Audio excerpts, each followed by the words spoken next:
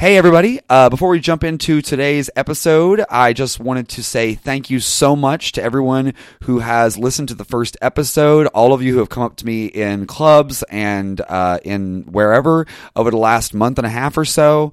I really appreciate all of the amazing feedback and commentary, and I'm so glad that you are all getting something out of this history of drag exploration that we're doing. I do want to say that I know a lot of you were wondering when this episode was ever coming out. I've gotten a lot of questions recently, and I totally understand that. Unfortunately, I am only one person, and this is one of two projects I'm doing right now that are long-term, time-consuming, and pay me no money at the moment.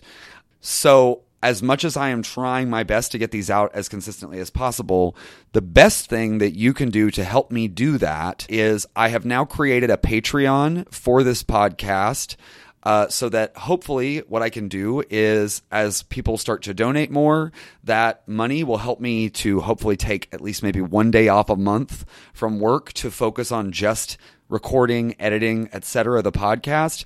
Because the recording doesn't take that long, but the editing, because I am someone who stutters, I huff and puff, I don't breathe super well, and I have a brain that goes off on tangents a lot.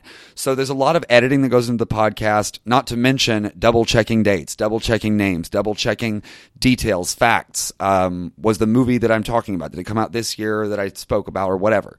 There's a lot of behind-the-scenes work that goes into this podcast because I do not want any of this to ever go out and have half-truths or sort-ofs in there that end up getting taken up by people as real history. So that said, I have donation levels at $1, $5, $10, and $20 right now. I'm happy to add different levels or add different rewards to the structure that I have right now. But yeah, basically this is the most direct way that you can support this podcast and support more of this drag history going out. So if there's anything that you would like to see on the level, on the tiers, as far as thank you gifts that you're not seeing, I would be more than happy to take recommendations on that. But that said, I'm going to go ahead and jump on into the podcast. The Patreon is patreon.com/untuckingthepast, and it is live right now. So go check it out and sign up at one of the donation levels. And hopefully the next episode will be out way sooner than the last one. So here we go on episode 2.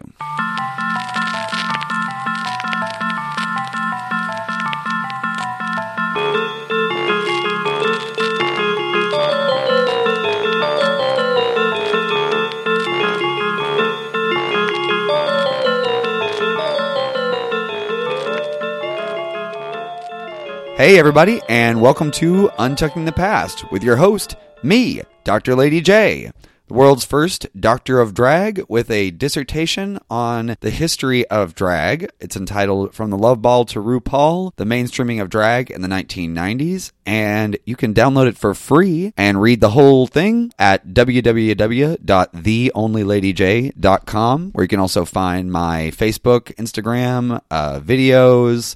I'm working on a drag reading list and a drag viewing list with sort of little reviews and information about all of those things. I'm not sure when those will be done, but they are in progress at the moment.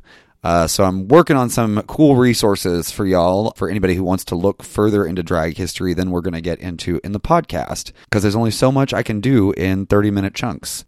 So today's episode is the second episode. It's called Battling Bigotry with Balls. And basically what we're going to be talking about today is the ballroom scene. If you've seen the TV show Pose, or if you've seen the documentary from the early 90s, Paris is Burning, or if you've ever heard of Willie Ninja, Pepper LaBeija, Dorian Corey, Crystal LaBeija, etc., the list goes on. So if you're familiar with any of that stuff, the ballroom scene that's featured in those shows and movies is what we're going to be focusing on today, and how that ballroom scene came about, and how that was a response to racism within the drag scene. Because what a lot of the things we're going to be looking at in this podcast going forward, and like we did in the first episode, is not only how drag affects the outside world, which we're going to get to huge ways that drag affects music, fashion, politics, gender theory at the academic level, like a zillion billion different things that drag influences over the course of this podcast. But I do like to also really focus in on how drag's history works in its own little biosphere, because that is really the thing that we have as queer people and as drag performers very little of our own history of. So if you don't know what a drag ball is, you might have heard it used in a couple of really different ways. So in the sense that we're going to be talking about today, drag balls are something that was created specifically by Black and later Latinx performers to counteract a world of a lot of racism in competitions in the white part of the drag world that was essentially the mainstream of drag at the time. But going back further than that, drag balls were originally integrated competitions in the 1920s, 1930s, going back even further than that. But they get really, really big in the 30s because of this thing called the pansy craze, which again, we're going to definitely have to come back to that on its own separate episode. But essentially the pansy craze is, if you ever heard of like in the 20s when sort of everything artistic was blossoming in Harlem, as far as like Black poetry and Black music and all this kind of thing, like white high society elite wanted to go down and consume that, appropriate that, and sort of just observe, or in a sort of slumming it / we're observing like the cool things that the people who aren't like us are doing. So that same kind of thing happens with gay people in the 30s with the pansy craze. It's also one of the reasons why, along with a few others, and again, that's a whole other episode, but it's one of the reasons why, like, if you go and look for old sheet music from the 30s, you're very likely to run across things like pieces that were performed by Francis Renault. You're likely to see Julian Eltinge, who was probably bigger than RuPaul has ever been, if you consider the time period. But again, Julian Eltinge is another thing we'll come back to another day. So the 20s and 30s, drag had gotten really, really big in New York especially. And so this pansy craze was going on, and these big balls would be really, really extravagant sort of drag competitions that involved like a big processional competition and a dance where partners would partner off in masculine-feminine pairings that varied gender-wise across the spectrum as far as who was actually participating in those. So it might be like a butch lesbian and a high femme drag performer, or it might be a femme lesbian and a butch performer. It could be any number of those kind of things that could appear to be a masculine-feminine pairing that's more typical. And so they'd be these huge masquerade parties with competitions. And in the 20s and 30s, they were actually integrated. Black and white performers were pretty competitive. But then as time goes forward through the 40s, 50s, etc., the same kind of extreme racial divisions that were happening everywhere that led the civil rights movement to happen, the same kind of changes that were happening in the drag world as well. So drag also became much more racist, much more segregated over time, all of that. So these 20s and 30s parties, like I said, the straights loved them for a while until the police decided they didn't like how much the fairies were taking over parts of New York and flaunting themselves. So this was also part of why they started crackdowns and laws about how many articles of clothing of the same sex that you have to be wearing. But again, that's stuff we're going to get into another episode.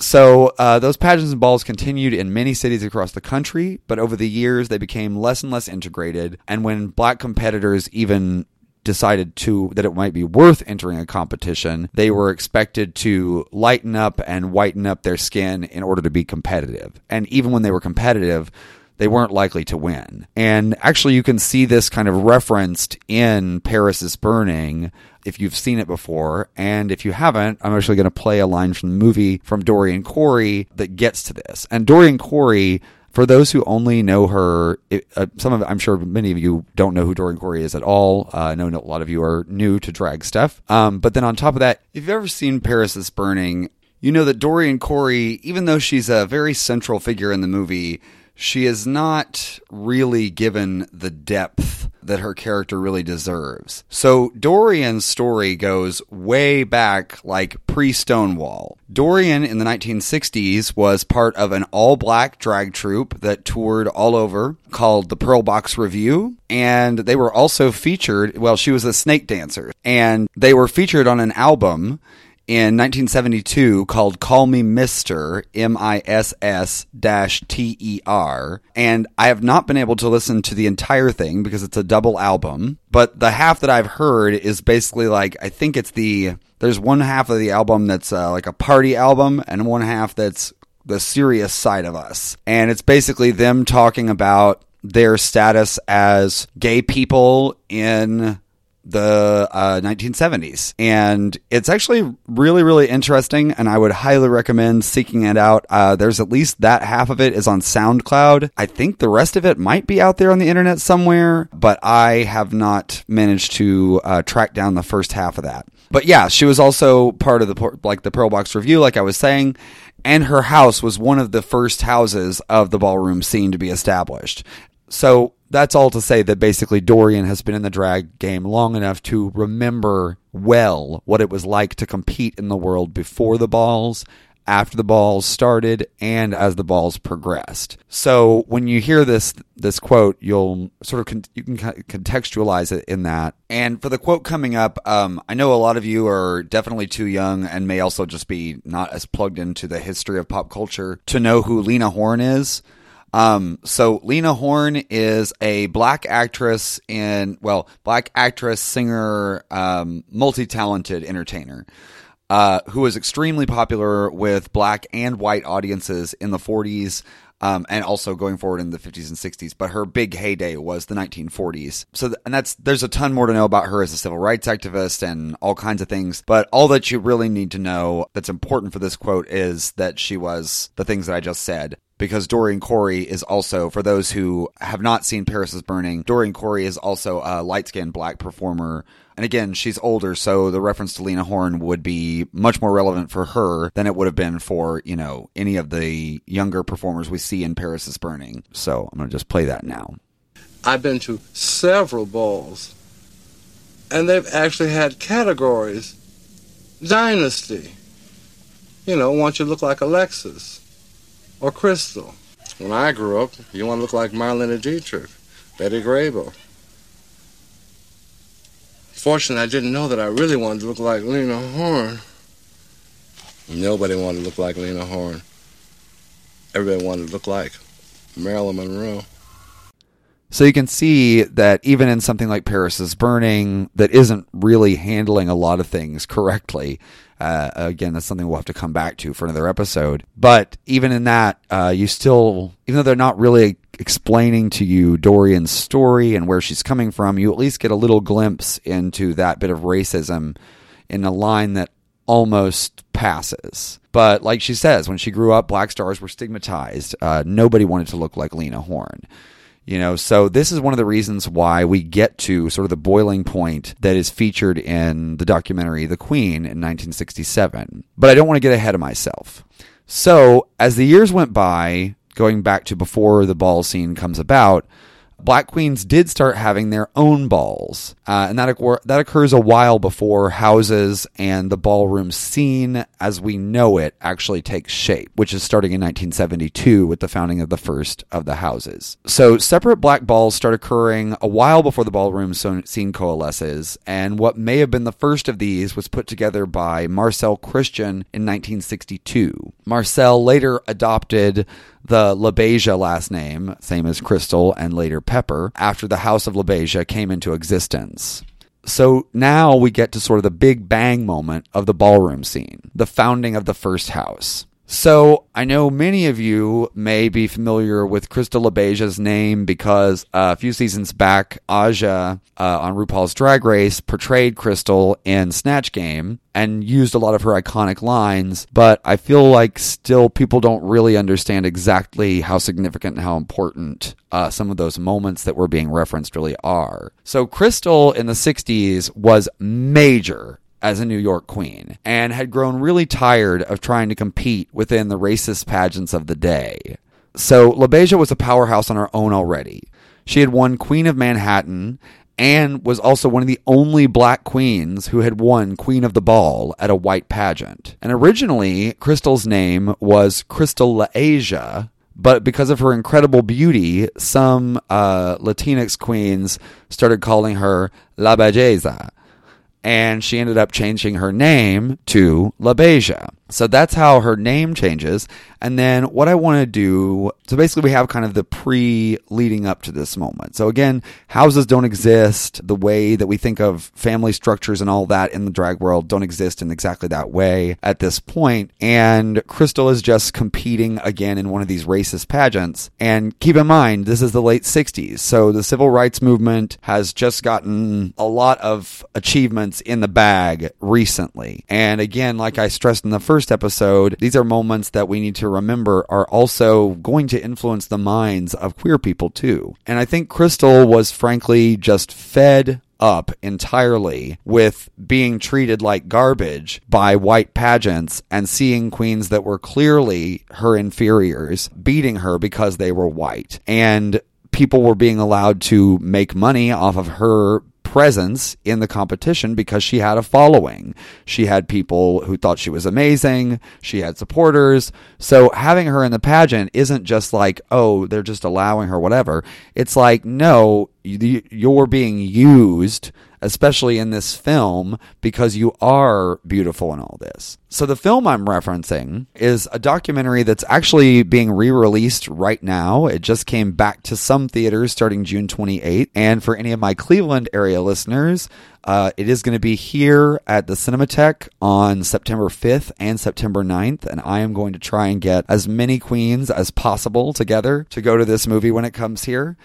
Because it is an incredible piece of drag history. So the movie is called The Queen, and it was filmed in either 67 or 68 and released, I believe, in 68. Yeah, it was filmed in 67 and then released in 1968. And it is basically the lead up to and the competition of a pageant in New York. And there were several celebrity hosts. These were regular pageants that Mother Flawless Sabrina, then just known as Flawless Sabrina, was putting together in New York. And she'd had like Judy Garland as a guest judge on other ones. She'd had huge stars. And in the one in the movie, the biggest star is Andy Warhol. And Andy Warhol is one of the judges in the film. And, if you watch it, or if you watch some of the clips online, you'll see him there. And we'll be coming back to Andy Warhol a lot because his factory and the drag queens and trans women that were his superstars were some of the most influential drag happenings and people for a very, very, very, very, very long time, despite the fact that in most ways Andy Warhol was just using people and treating them as dispensable, disposable people. So at any rate, the Queen documentary comes out in 1968, and it's essentially documenting this one pageant in New York, hosted and put together by Flawless Sabrina. And when the winners are announced at the end, towards the end of the film, and Crystal LaBeija comes in third, she walks off stage.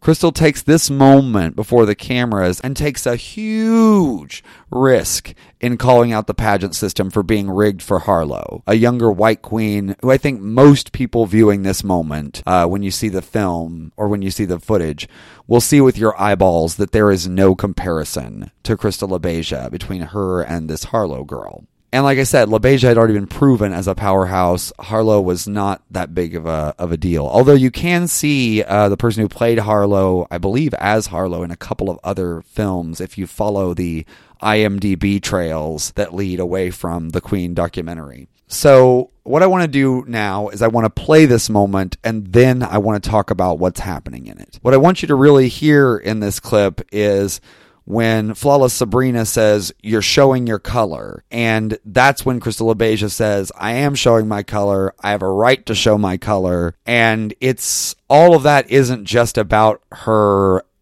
supposedly showing her butt in the way that she's acting. That all has to do with racism. And I think it's really important to keep in mind that whatever you're feeling about how this conversation might sound today, that this was 1967. Racial tensions had been very high for a while at this point. And there's a reason why the moment that comes after this, in which the entire ballroom scene is founded, happens. And a lot of it has to do with this moment as a culmination of the same thing that had been happening in this drag scene for ages, where black queens were working their butts off to be the best, and no matter what they did, they were being shut down. So you can imagine this night that we're about to hear the end of the evening play out. Crystal knows that this is being documented for a film, as does everyone in the film. And she's starting to feel used by Sabrina in the making of the film and in money being made off of her name. And she's also just fed up with dealing with racism in pageant after pageant after pageant. And this is just the last of many straws, especially knowing that this is going to be turned into a feature film. So now let's go ahead and play that clip, and then we're going to talk about that here in just a sec. She is not beautiful, has no qualifications, and she's body fat. Did you think she deserved it? Darling, she didn't deserve it. Answer me. You're not speaking from the damn camera. You have a mind. Do you think she deserved it? You know she didn't deserve it. All of them. The judges knew it too. Because she was terrible. And her explanation for why she wanted the money, to put it in the bank. She's not getting any money because Sabrina is not going to pay her. They're good friends. It's only publicity, and it's bad publicity for Holler and all the rest, because I'm declared as one of the uglier people of the world. And next time she should drop the outfit off at the cleaners before she wears it on stage. She better get the hell back to Philadelphia because she's one of the worst. And where's Miss Sabrina? Because I'll sue the bitch. Did you sign I will sue. No, I didn't sign any release. And if she releases any picture of me, I will sue the fool. She won't make money off of my name, darling. She can make it off of Harlow and all the rest of the fools that will flock to her. But not Crystal, darling. Anybody but her. You can take all the pictures you want of me, but I better not see them on the street because it's over. Get a picture with me and Harlow and we'll see which is more beautiful, darling. The judges didn't have any taste. It was with you that the judges was with, darling. You were in it. It was all week, 2 weeks. Monique told me not to come. That's why Monique is not here in dress, because she's one of the... Monique, darling. Monique was not here as a friend of yours. She's a friend of mine, darling. Monique, would you tell her why you didn't come? Because she knew it's Victor Holler. She said, Crystal, darling, don't go. Because you're not going to get it. And that's why all the true beauties didn't come. It's in bad taste and you're showing your color and you're I am doing it bad, but I have a right to show my color, darling. I am beautiful, and I know I'm beautiful. Don't tell her about she's showing no color. May I say this to you? Taking the wrong way. Shit, she looked bad. And no way of what you say can do about it. Look at Harlow's outfit. That is funny. Don't bother her. Don't bother her. It's not Harlow's fault. It's not her fault. I know it's not her fault. Harlow has nothing. She can't help it because you're beautiful and you're young. You deserve to have the best in life, but you didn't deserve.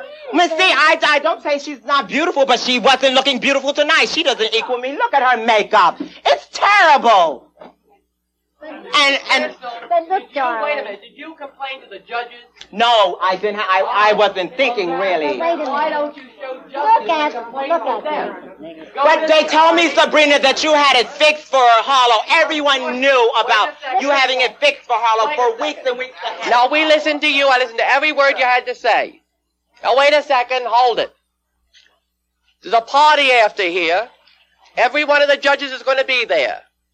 You may feel perfectly free. I'll cart you over myself, and you can talk to each one of them. Most of those people I never saw before in my life. I don't know them. I went down to the Dom one... Wait a second, dear. You listen to me. I went down to the Dom one night, trying to influence Mr. Warhol to come up here as a judge. We sat down there for 2 hours and couldn't even get an audience with Andy Warhol. He's running around his factory making a movie or something. Everybody goes out. What'd you say? Everybody go out. Everybody go outside. Everybody go outside. Show us how it works. Out. Yeah, we're going out right now. Everybody out! Let's go! So contextualizing this moment, basically what we're looking at here is when Sabrina comes at Crystal, and after everybody's saying, calm down, essentially, Sabrina says to her, you're showing your color. And Crystal fires back at her, I am showing my color. I have a right to show my color because I'm beautiful and I know I'm beautiful. Because this plays into exactly what we've been talking about. The fact that queens like Crystal, no matter how talented they were, no matter how capable they were of winning things like Queen of Manhattan and occasionally winning white racist balls, knowing that no matter how hard you work, that in this feature film, you're going to be made to look like you're not the best when you know you are, and you're going to be made to look like a fool, is what she felt like, and by a racist system that she was just completely and utterly exhausted with. But basically, what I want to get at it with this clip, really, is when Crystal goes off here, just remember to contextualize this in your mind within the swirling world of racism within the drag community of the 1960s and the world at large in the 1960s. You know, the queer world, just like today, people are often dumbfounded by the idea that gay people can be racist. But I think it's really important to remember that if someone is raised in a racist way, or whatever reason racists believe racist things, they're just racists, or they're filled with hate, or 1,000 other stupid reasons, and they just happen to be gay, the likelihood that that's somehow going to magically counter or fix the fact that they were raised in some kind of a racist way or with racist beliefs by itself is a fallacy. And in a world where gay culture and gay people have become very assimilated into mainstream culture in a lot of certain sectors of society, and where many gay people are part of suburban society at this point, and gay marriage has been legal for a while, it's very easy for some of those people whose lives have adjusted in a very different way over the last 20 years or so to see the burdens and problems of Black queer people.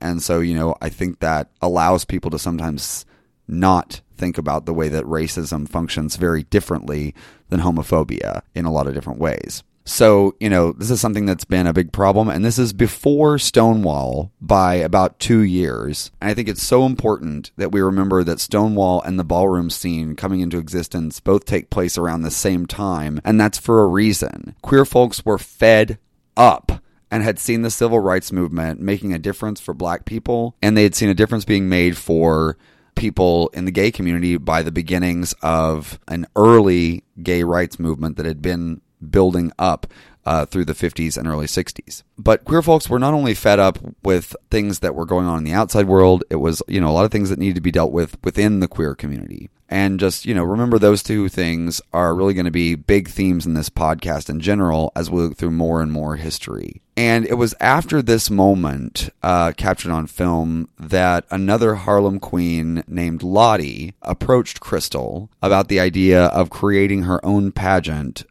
outside the white competitions. And initially, Crystal was basically like, I'm not so sure. Then she kind of sold it to Crystal on the idea of forming houses and of Crystal being a mother of one of these houses and of the idea of the pageant being essentially devoted to Crystal the first time, putting her front and center. And so basically Crystal at that point was like, yeah, sounds good. And this is initially how the creation of the House of LaBeija comes to be, and how the very first pageant, which was Crystal and Lottie LaBeija present the first annual House of LaBeija Ball at Up the Downstairs Case, took place on West 115th Street and 5th Avenue in Harlem, New York. And that is the very first of the balls, along with the houses, the way that we think of them today. Although, like I said, it is important to remember that some Black balls that had separated out on their own as their own separate entities had already started a little bit earlier with Marcel Christian,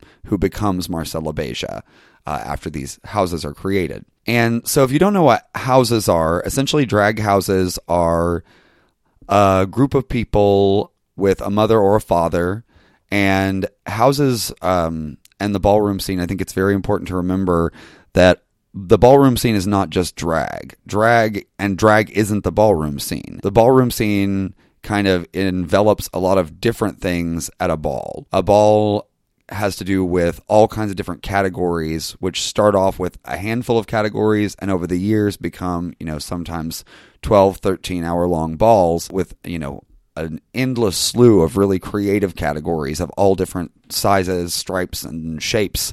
And so that way, the thing that's one of the things I love about the ball scene that's really different about the pageant world and the rest of drag today is that the ball scene kind of gives everybody in the community a way to use their talents and a place to earn a trophy and have a shot, no matter what your thing is, whether it's, dressing up in military garb, whether it's creating like a space alien futuristic look, whether it's doing, dips and stunts and flips, the list is endless. Well, not endless, but the list is tremendous of all the different kinds of things that are included within a ball. And that's really different because that from a pageant. So for people who don't know how pageant works, pageants are usually, now granted, there's a lot of variation, but generally there's a few categories like presentation, where you come out with maybe a mix that reflects the theme and a costume that reflects the theme,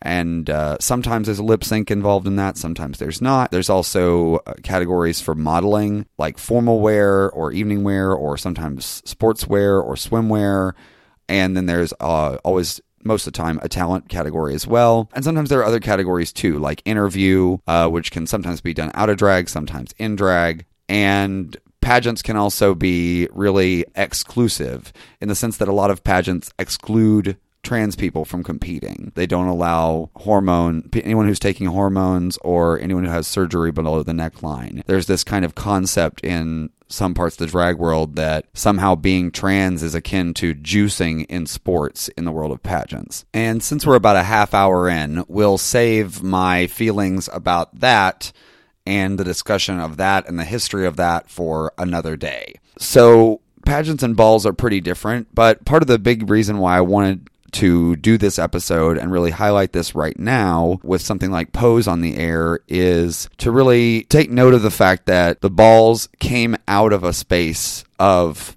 politics. They came about for a political reason, and they came about because of racism within our community. And the idea that some people express sometimes that racism inside the gay community now is new is just not true. It's a long-standing issue in our community. As long as America has had racism, we've had some racism in the gay community, and it especially spiked in the 50s and 60s, and it hasn't really been dealt with in a lot of ways because we're still not really looking at the intersectional nature of our problems. We're not looking at why balls had to be created. That's why one of the reasons why I would like to, in a future podcast episode, talk to the creators and the people who were there at the founding of Gay Black Ohio, because that pageant system has been around for 41 years, 42 years, something like that now. And I would like to know, how did that come about? What is the history of that pageant system? Was racism in Cleveland a big factor in the reason why that pageant system came into existence? But yeah, so I know it's a little heavy, but I would like to leave you with the idea of, sort of examining the racism that you see around you within the queer world and trying to do what you can to fix that. Because if we can't acknowledge it as a real problem that has existed for a long time and still exists today, I don't know how we move forward as a community.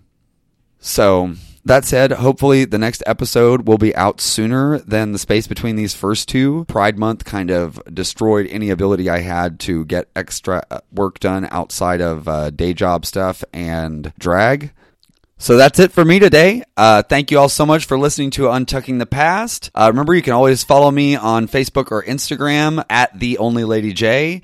And you can check out my website, theonlyladyj.com, where you can follow this, where you can download the episodes of the podcast, and you can download my dissertation for free, From the Love Ball to RuPaul, the mainstreaming of drag in the 1990s. And feel free to, say hey and send me a message through untuckingthepast@gmail.com if you've got any questions or comments about the episode, past episodes, or things you can do to help support. Thank you all so much for listening. See you next time on Untucking the Past.